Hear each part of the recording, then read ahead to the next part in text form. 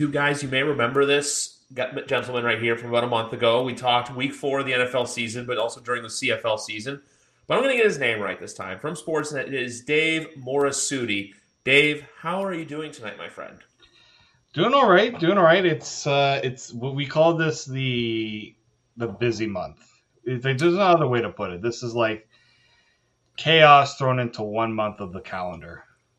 I feel that just because it's like, you have all the sports are in motion. Obviously, baseball just ended last night, but NFL is at their halfway point. Hockey's kind of in that part now where it's getting rampant. NBA just started. And obviously, the reason why you're here, CFL playoffs start Saturday afternoon, where we got two. I'm going to call them right now. I think we're going to get two really good games Saturday afternoon. Yeah, the playoffs should bring out really good competition. I feel more so about it with the East than I do with the West, but the best time of the year is the CFL. Is the CFL playoffs. Like this is what everyone waits for. I know it's 18 games can be a little bit of a drag, but once you get to the playoffs, all chips on the table. Yeah, I feel that just because look, the regular season is pretty much 4.5 months. It started all the way back at the beginning of June. Now it's November 3rd. Yeah, it's November 2nd, excuse me. It's the 2nd of November. And you know what? We've got 3 more weeks left. There are 5 games to be played to determine who's going to win the Grey Cup. And we get things started Saturday in Montreal in a rematch of last week. I'm going to say this right now. I don't know who exactly. I'm going to wait to say who I picked, who I think is going to win this game. But I'm going to say this as obviously you and I both cover the Toronto Argonauts. If Hamilton wins this game, I'm more scared of them coming into BMO Field next weekend than I am Montreal. Yeah. Oh, definitely. Right. There's so much on the line here for right. Like I've always said that Hamilton has the most to lose this season out of any CFL team, right? Yeah. Because they get a second chance to get a Grey Cup in their own building, trying to get back there once again, right? Yeah. They didn't. They got they got to the big dance in 2021. Unfortunately, it didn't end. I mean, they got as close as you can get to winning a Grey Cup Yes. without actually winning the Grey Cup. They get another chance, obviously, and so there was this built up pressure right from the off season, right? All the changes that were made. Orlando Steinauer getting an increased role as the head of everything. So that's just something I would say um, would give me pause to think that Hamilton has a trickier road just because of the pressure put on them.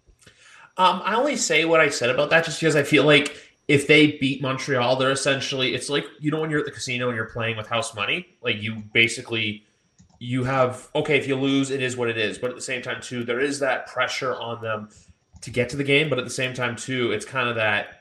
And also, I'll say this too: BMO Field's going to be rocking next Saturday, regardless. But if you throw in Hamilton into that game, I think there's a chance attendance can soar. Not saying sellout, but it can get, I think, to what you would normally see for like a Toronto FC game, which for the Toronto Argonauts would be huge. Now, like you said too, and the other pressure I think as well is the fact that look, everyone's won since the years turned to 2000, except for one franchise, guys, and that is Hamilton. So I feel like that pressure's it's not noted, but I feel like you have to know that the fans want it and the team and the organization as a whole is just screaming. Because think about this too from their perspective. If you beat Montreal, you have the chance to go into Toronto this year, who Toronto's been the ultimate thorn in your side. You had to be there on their banner night. They went into your house twice and whooped you completely, both on that Friday night in July and then on Labor Day. And then they whooped you again middle of September with a pick six from a linebacker. No disrespect to Winton. You and I both appreciate the man and we know he's skilled, but for Hamilton, that's a lot of bulletin board material for them to capitalize on. So I'm just saying that I'm starting to think this. It's just this whole thing, and even too, I learned that apparently the last time Toronto beat Hamilton in Toronto in an East final was not 2000, excuse me, it was 1983. So it's been a long time as well for that. So there's just so many storylines next week for that game. But ultimately, when this game's said and done, I'm gonna stick with Montreal just because Montreal knows how to beat teams that are beneath them. It's just that once they get to the East Final, look, they're 0-7 against BC, Winnipeg, and Toronto for a reason. Yeah, I know for sure. And sometimes, and sometimes teams get a little too ahead of themselves, thinking ahead to the Grey Cup, thinking ahead to Yeah. the final. instead of looking at what's right in front of them, right? And so Hamilton's usually pretty good at that, though. They're not a team that gets caught because, like, this is a veteran team. This isn't an inexperienced team. A lot of these guys have been there before and have done it before. For Montreal, I look back to that game they played against Toronto earlier in the year where first in the East was still kind of up for grabs. And in the first quarter, they lose their best offensive player, Austin Mack, who gets thrown out of the game because emotions got the best of him and he did something stupid and got himself tossed from the game. That's the sort of thing right there where it makes you wonder, on paper, everyone would say give Montreal that game, but there's always the experience factor. Jason Moss is an experienced coach. That's not the issue. The issue is, are the players ready for that? What is to come in an environment like this? Exactly. Because we don't know what Montreal is going to be like. Obviously, they're one of the teams, too, that struggles more with attendance. I saw a Shinetti Sports Center hit today where they're already getting the stadium prepped in Hamilton for the Grey Cup. So there's a lot on both sides. But like I said, I expect Montreal to kind of be ready to go Saturday. And even like you said, too, that game, July 14th, it pretty much was close. And then there was an unbelievable DeMonte Coxey catch that pretty much sealed the game for Toronto, to where it's just like, hey, we kind of knew who they were. But the one thing with Toronto that really stuck with me was because I even called this their loss to Calgary when Winton told us, like, that was a turning point in the season, because ever since that game to Calgary, Toronto's looked unstoppable. That's why I feel like everyone's going to pick them, but we'll get to that in a minute. But when it comes to this game as a whole, do you think Montreal's winning, or do you have Hamilton personally? I'm still leaning to Montreal, but I think it's gonna be close.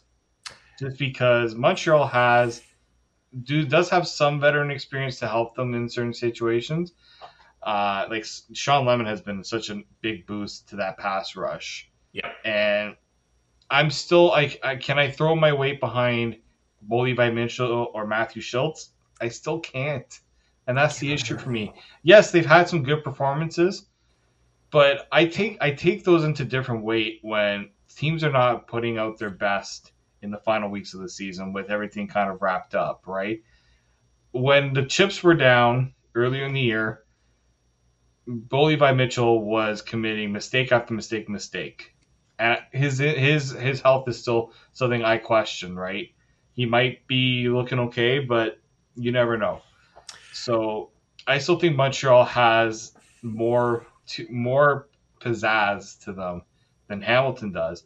But I do think Hamilton's going to try their best to grind this out to make Montreal really battle and earn everything.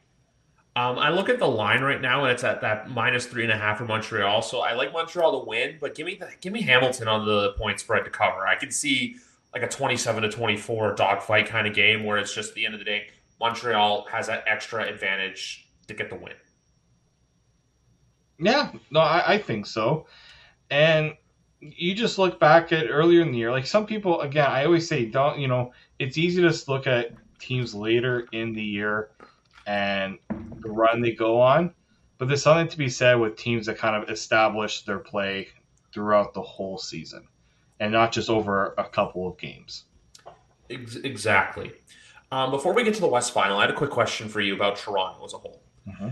Obviously, 16-2 season, multiple players nominated for awards, like Chad Kelly for MOP, Ryan Dinwiddie for East Division Coach of the Year, which I feel like he's got locked up. Do you sense, though, with this team, obviously we know that there's a 1-0 mentality that's been in there since we first got with these guys in June. I say that as non-weirdly as possible. Do you think that there's a chance that it could all come crashing down, or do you think that this group has that resilient fire in them to ultimately get to Hamilton and lift the Grey Cup on November 19th? Like, do you think that there's that chance that they could slip, or do you think that they're just too focused in the moment to know that, hey, we know what the goal is and that there's 120 minutes of football left to be played? Two things I'll say to that is I was there in 2021 where the Argos were looking like the favorites going into that game against Hamilton and completely falling apart. This is and even last year, there were some concerns about if Toronto could overcome that, and they put out one of their best performances of the season against Montreal.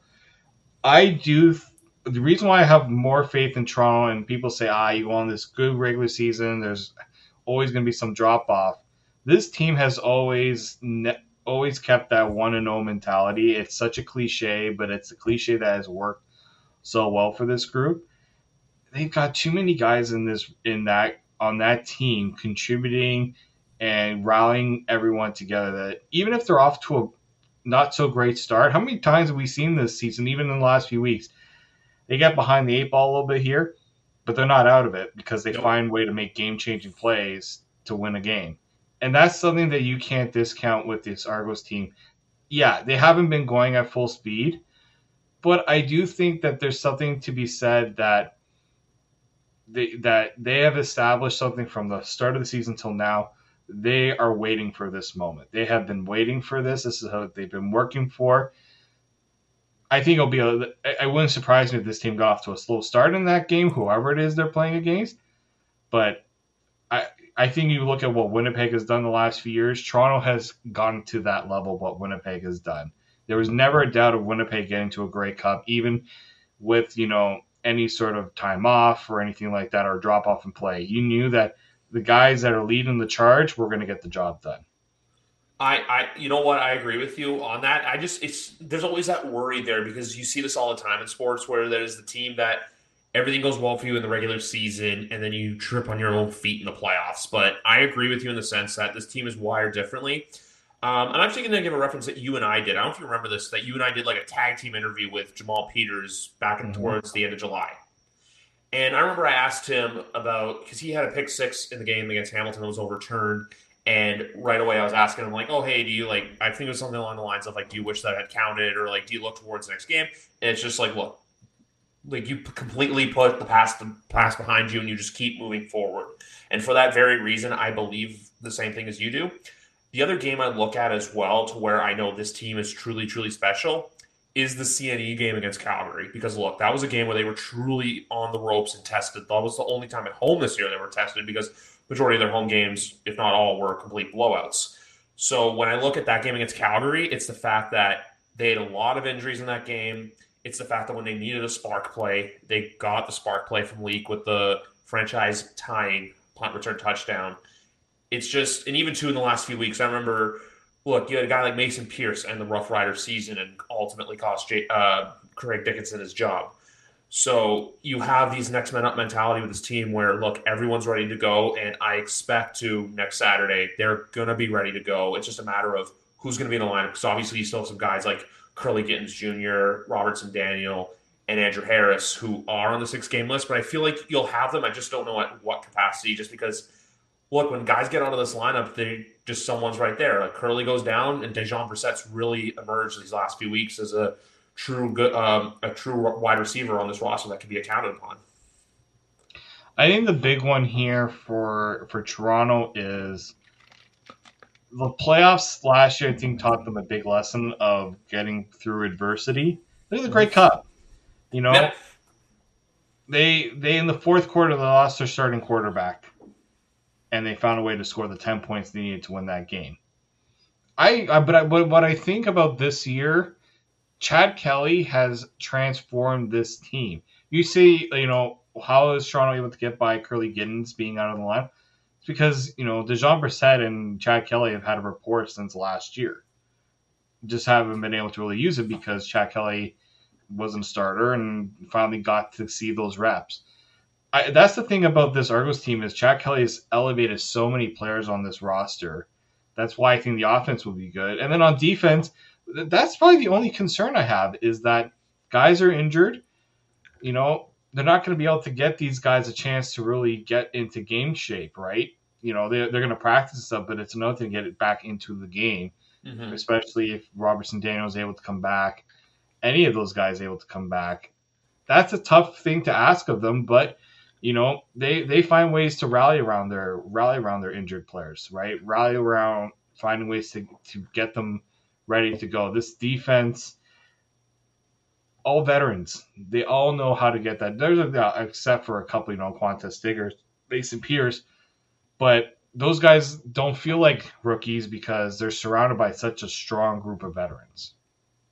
I love that because like we see that in the room too. I know this is something that not a lot of people get to experience, but like in the locker room too, how it's more than a team. It feels like it's a brotherhood in there. Like everyone's got each other's back, and everyone's just ready to lean on one another. And even too, you see it in things like what they post on social media, and the fact that even last night, I know Chad Kelly was the one who made headlines by sitting courtside, but I believe it was Peters and Mechie, and I think a couple other guys were at the game on their own last night as well. So it's just, and even to Cameron Duke's references after Hamilton, where it's like this is the most cohesive locker room he's been a part of. So I think things like that happen off the field go a huge way when it factors in on-field equation. Mm-hmm. Yeah, so I do think you really have to watch how those guys assimilate. And, Ryan Dinwiddie always has like a one guy that he kind of gets going, right? Yeah. Tavares Daniels has been that guy the last few weeks. Coxie sometimes. But I feel like he's got to find a way to get everyone involved for this offense to have success because, teams are going to try to find their way to attack a weakness, and that just hasn't happened. Really, that like the Argos haven't really suffered in that regard too much. The only weakness that they ever suffered was when Chad Kelly wasn't in the lineup, but even then, now they've proven that they can win a game with Cameron Dukes at quarterback, which is huge considering, like, look, he's in the CFL for first year. He's right out of college. He's come in and just knows that right away. Like, look, he kind of had to earn himself. Like, I remember him all the way back in July just doing QB sneaks, and now he's someone that, hey, whether it be when the game's over or, like, quote-unquote garbage time or in a game like Winnipeg or Saskatchewan or Ottawa where, you can count on this guy to come in and start, he may carve out a map to be a CFL starter one day. We don't know yet, but he's showing the traits of it right now, like with his play. It's just more or less can it convert with like an on-field, like an on-field, off-field leadership role. We'll have to wait and see on that. Yeah, and that's the thing with this team is that as much as you can talk about their play on the field, it's off the field that I've been very impressed with how this group has managed this whole season. This is not an easy, being a good team is not overly difficult, right? It's maintaining that and trying to get through some of the things that were thrown at them, especially one being no the one here is no bye weeks to end the season. They have to make their own bye weeks, which is very radical in my opinion. Yeah, it's very unorthodox in a sense, but you know what? They made it work considering they lost. The only game they lost was Winnipeg, but they kind of gave that game to Winnipeg. Besides that, their only true loss of the year was that game in August back to Calgary. And speaking of Calgary, look, they're going to BC in the Western Final on Saturday night at 6:00. I want to say this about this game. I feel like BC is going to win, but I feel like Calgary has something there to where it wouldn't shock me to see them. I feel like Calgary would be more of a surprise to get the upset than Hamilton would be beating Montreal. To me, Calgary, that's not a team that you look and say, playoff team right over there. No. Right? That's just not, that doesn't scream to me that. So, anything can happen in the CFL. I've learned in all my years of covering this league, anything can happen. But it's all, there's a reason why this team is 6-12, right? It is a mismatch. I do think BC, if you ask me this 5 weeks in the year, there's no way I would ever count against BC.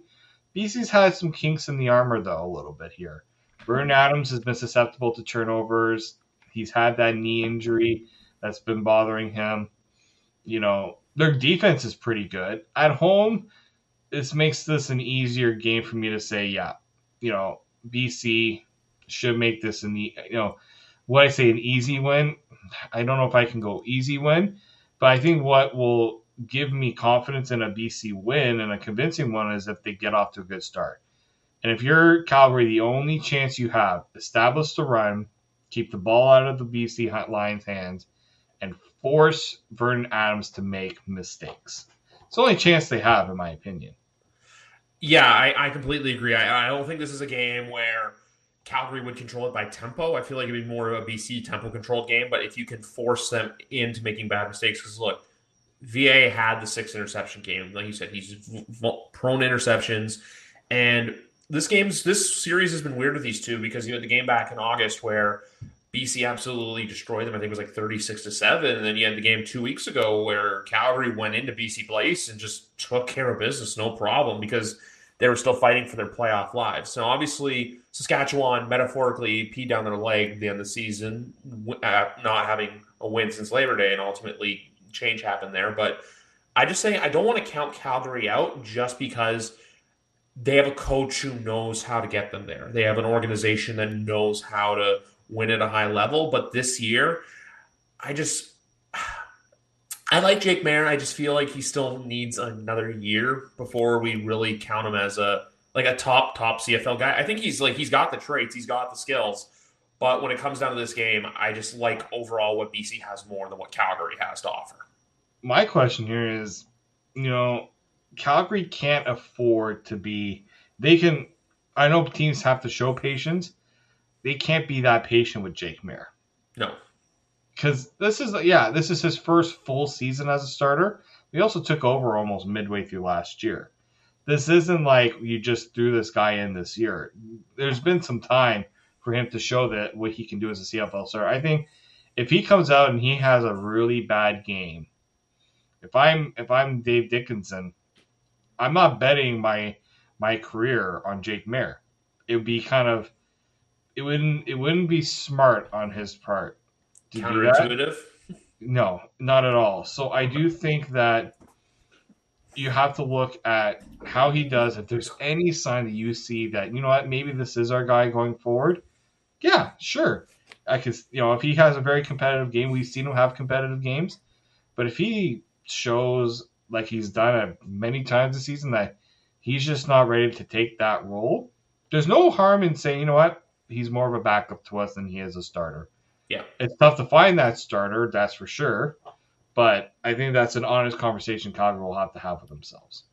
Is it also tough for them because I know they didn't have the best season, but we kind of know that Edmonton has their guy in Trey Ford and that Saskatchewan, there's a lot of question marks as to what they are going to be in 2024? I think there's a bit of that too, right? There's a lot of teams. I think Calgary and Saskatchewan are the two teams that have the biggest question marks about their futures. Edmonton has, had the benefit of, or maybe Ottawa too, but Edmonton is the one team that had a really bad year, but you can see the path for them. They got the quarterback, I think, that they can work with in Trey Ford. The big problems in Saskatchewan, Calgary, and Ottawa are the quarterback position. It's no coincidence that that's been kind of the big thing that's led to them, taking that step back, or not achieving what has been expected of them. So that is something to definitely watch going forward. I completely agree. Just because, like you were saying, Calgary, they've had their chances to prove, and the fact too that they're a 6-12 team and they got into the playoff picture. Because I'll look ahead to the West Final. If it's BC and Winnipeg, I feel like it's going to be a very competitive game. And I feel like you and I should podcast more often because the Leafs have tied it up. But when I look at Calgary and Winnipeg, I wouldn't give Calgary a stone's throw in hell that they would win that game, So it's just, what game are we going to get more competitive of? Because when your NHL team is changing times of their game to accommodate you, it's a big deal. So I'm saying that for Winnipeg. But ultimately, when it comes, with Winnipeg this year, obviously, we look at Toronto and they know their end goal. Do you think Winnipeg's motivated by revenge, or do you think it's more just them knowing that, look, we're the kings of the castle and we deserve to be here? Winnipeg has always has that confidence. You have to throw them off in some way, shape, or form. I think Winnipeg is a little more vulnerable this year than they have in past years. But I will say that's a team that if there's any team you should be worried about other than Toronto, it's obviously Winnipeg. Just because you see how Winnipeg has been able to do it year after year, right? You see how, the blueprint's been there. They've kept that core around. They found ways to make the core better. Look at Brady Oliveira. Guy's a monster. I was not sold on Brady Oliveira at first, right? As a star running back, as starting back in the CFL. Well, sure, sort of shut me up a little bit there, right? He's transformed that team in the similar way that Andrew Harris did, right? Some will say plug and play in a system. No, it's not a system. This is you're recognizing talent and putting talent in the best place to thrive. Look at that receiving core. Look at that. Winnipeg has every reason to think that they're going to win the Grey Cup this year, in the same way that Toronto does. Yeah. But we already know too that Winnipeg, could have easily have won last year too. They were one kick away from winning that game, right? So until we're obviously there's games to be played and anything can happen. I truly believe that you can't say for certain, but Winnipeg having the home field advantage plays huge into their hands. They haven't had to win that extra playoff game, the last few years to get to the Grey Cup. So they've really found ways to, channel all the advantages they've had to them to get to the Grey Cup. Yeah, that's just it, because they know, too, that they were robbed of a three-peat. They were robbed of the chance to be a dynasty in the CFL, but then now they have it back. Meanwhile, for Toronto, I think it's the cherry on top of knowing, look, you can end one of the best seasons in franchise history if you get the chance to win it on your biggest enemy's field. Because even last week, I was on a show, I think you were on this too, it's called the Argo Bounce podcast, or Argo Bounce Live Audio Show, excuse me, where I was asked, where does this Argo team rank among the best, like with 96 and 97? I didn't want to give an answer right then and there just because those teams ultimately won. I feel like if this team wins, you can put them up there with them, but for now, there's still that looming question mark just because you need the championship hardware to their name. So that's where I feel like Toronto comes in with the pressure. But at the end of the day, this is a team in all assets of the ball. Coaching staff and even management knows we're locked in and we're ready to go. So it's going to be very exciting next Saturday when you and I are in the press box at BMO Field. Yeah. Look, and if you ask me, this Argos team, on paper, just how I've watched, has been the best Argos team I've ever seen. And like I've been watching this team since 2002. I've seen this team with Damon Allen. I've seen this team with Ricky Ray. Richard. Right. Sorry. Yeah, the one Richard Ray. I think the big one here is, yes, and Ryan Dinwiddie told me this. Nobody remembers the 16-0 Patriots going 16-0 in the regular season. They remember them losing in the Super Bowl to the Giants. That's what they want this team. They've been looking to build a legacy with this team. Best Argos team, but it doesn't mean it until they win a Grey Cup this year. Thank you for reopening the wound. I truly, truly appreciate it with my Patriots. Before we go, I actually have a couple things I have to take care of on my end. One being, if you guys are looking to bet, Bodog. Bodog is the place to bet for all the odds. Scan the QR code if you're watching the video on YouTube, or if you aren't, visit the link in my bio, guys. 100% sign-up bonus, meaning if you deposit $50 into your account, you will get $50 to play with as well. It goes up to $400 as a collab between YWC Football Talk and the Down by Two podcast here on Crier Media. The other question I have for you, David, before we go, I'm going to flip the NFL. Your Dallas Cowboys going to Philadelphia Sunday. How confident are you in them going into this game? I'm not overly confident because the Eagles have advantages that the Cowboys just don't have, especially on offense. The only thing I can hope for from the Cowboys is that defense creates turnovers and makes Jalen Hurts' life a nightmare, because I just don't have confidence in the Cowboys offense against this Eagles pass rush. The secondary is susceptible to big plays and they're giving up yards. I get it. But the Cowboys in the trenches have struggled. You see what happened. That was the reason why they lost against the 49ers. Yeah. Lost the battle in the trenches. Defense got exploded. I mean, I also think that was a tough game for them. That was the first game since they lost Trevon Diggs to the season-ending knee injury. So there was a little bit of the emotion of that and the emotion of the game. But I do think that they're going to play this game tough because it's a rivalry game. This is a measuring stick game. This is the game where the Eagles want to say we're still the class of the NFC East. And the Cowboys like, well, we want to plant a little seed of doubt and let people know that we're not a team that just preys upon lower end competition, that we can beat the top teams in the NFL. Yeah, I completely agree. Because look, with Dallas, obviously they had the Patriot ass whooping. Then you went into San Francisco and you guys got your butts whooped. But then you rebounded in these last 2 games against LA. Meanwhile, Philadelphia is kind of in that weird length right now where it's like, hey, they beat Miami convincingly, but then they barely beat the Commanders twice, and they lost to the New York Jets, but then they beat the Rams. So I feel like this game's a true measuring stick for both in the sense of who ultimately is going to be there. Because for Philadelphia, I don't think we've still seen them at their best. I know we've seen some good games out of them, but I feel like with Dallas, we know what their best is. And if we see their best on Sunday, there's a very good chance that they can either win this game or stay very competitive for 60 minutes. Yeah, it could go either way.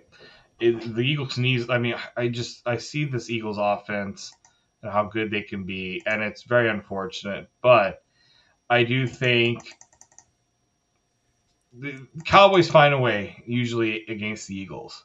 That's the one thing. The Eagles and Giants, they always find a way to keep those games close.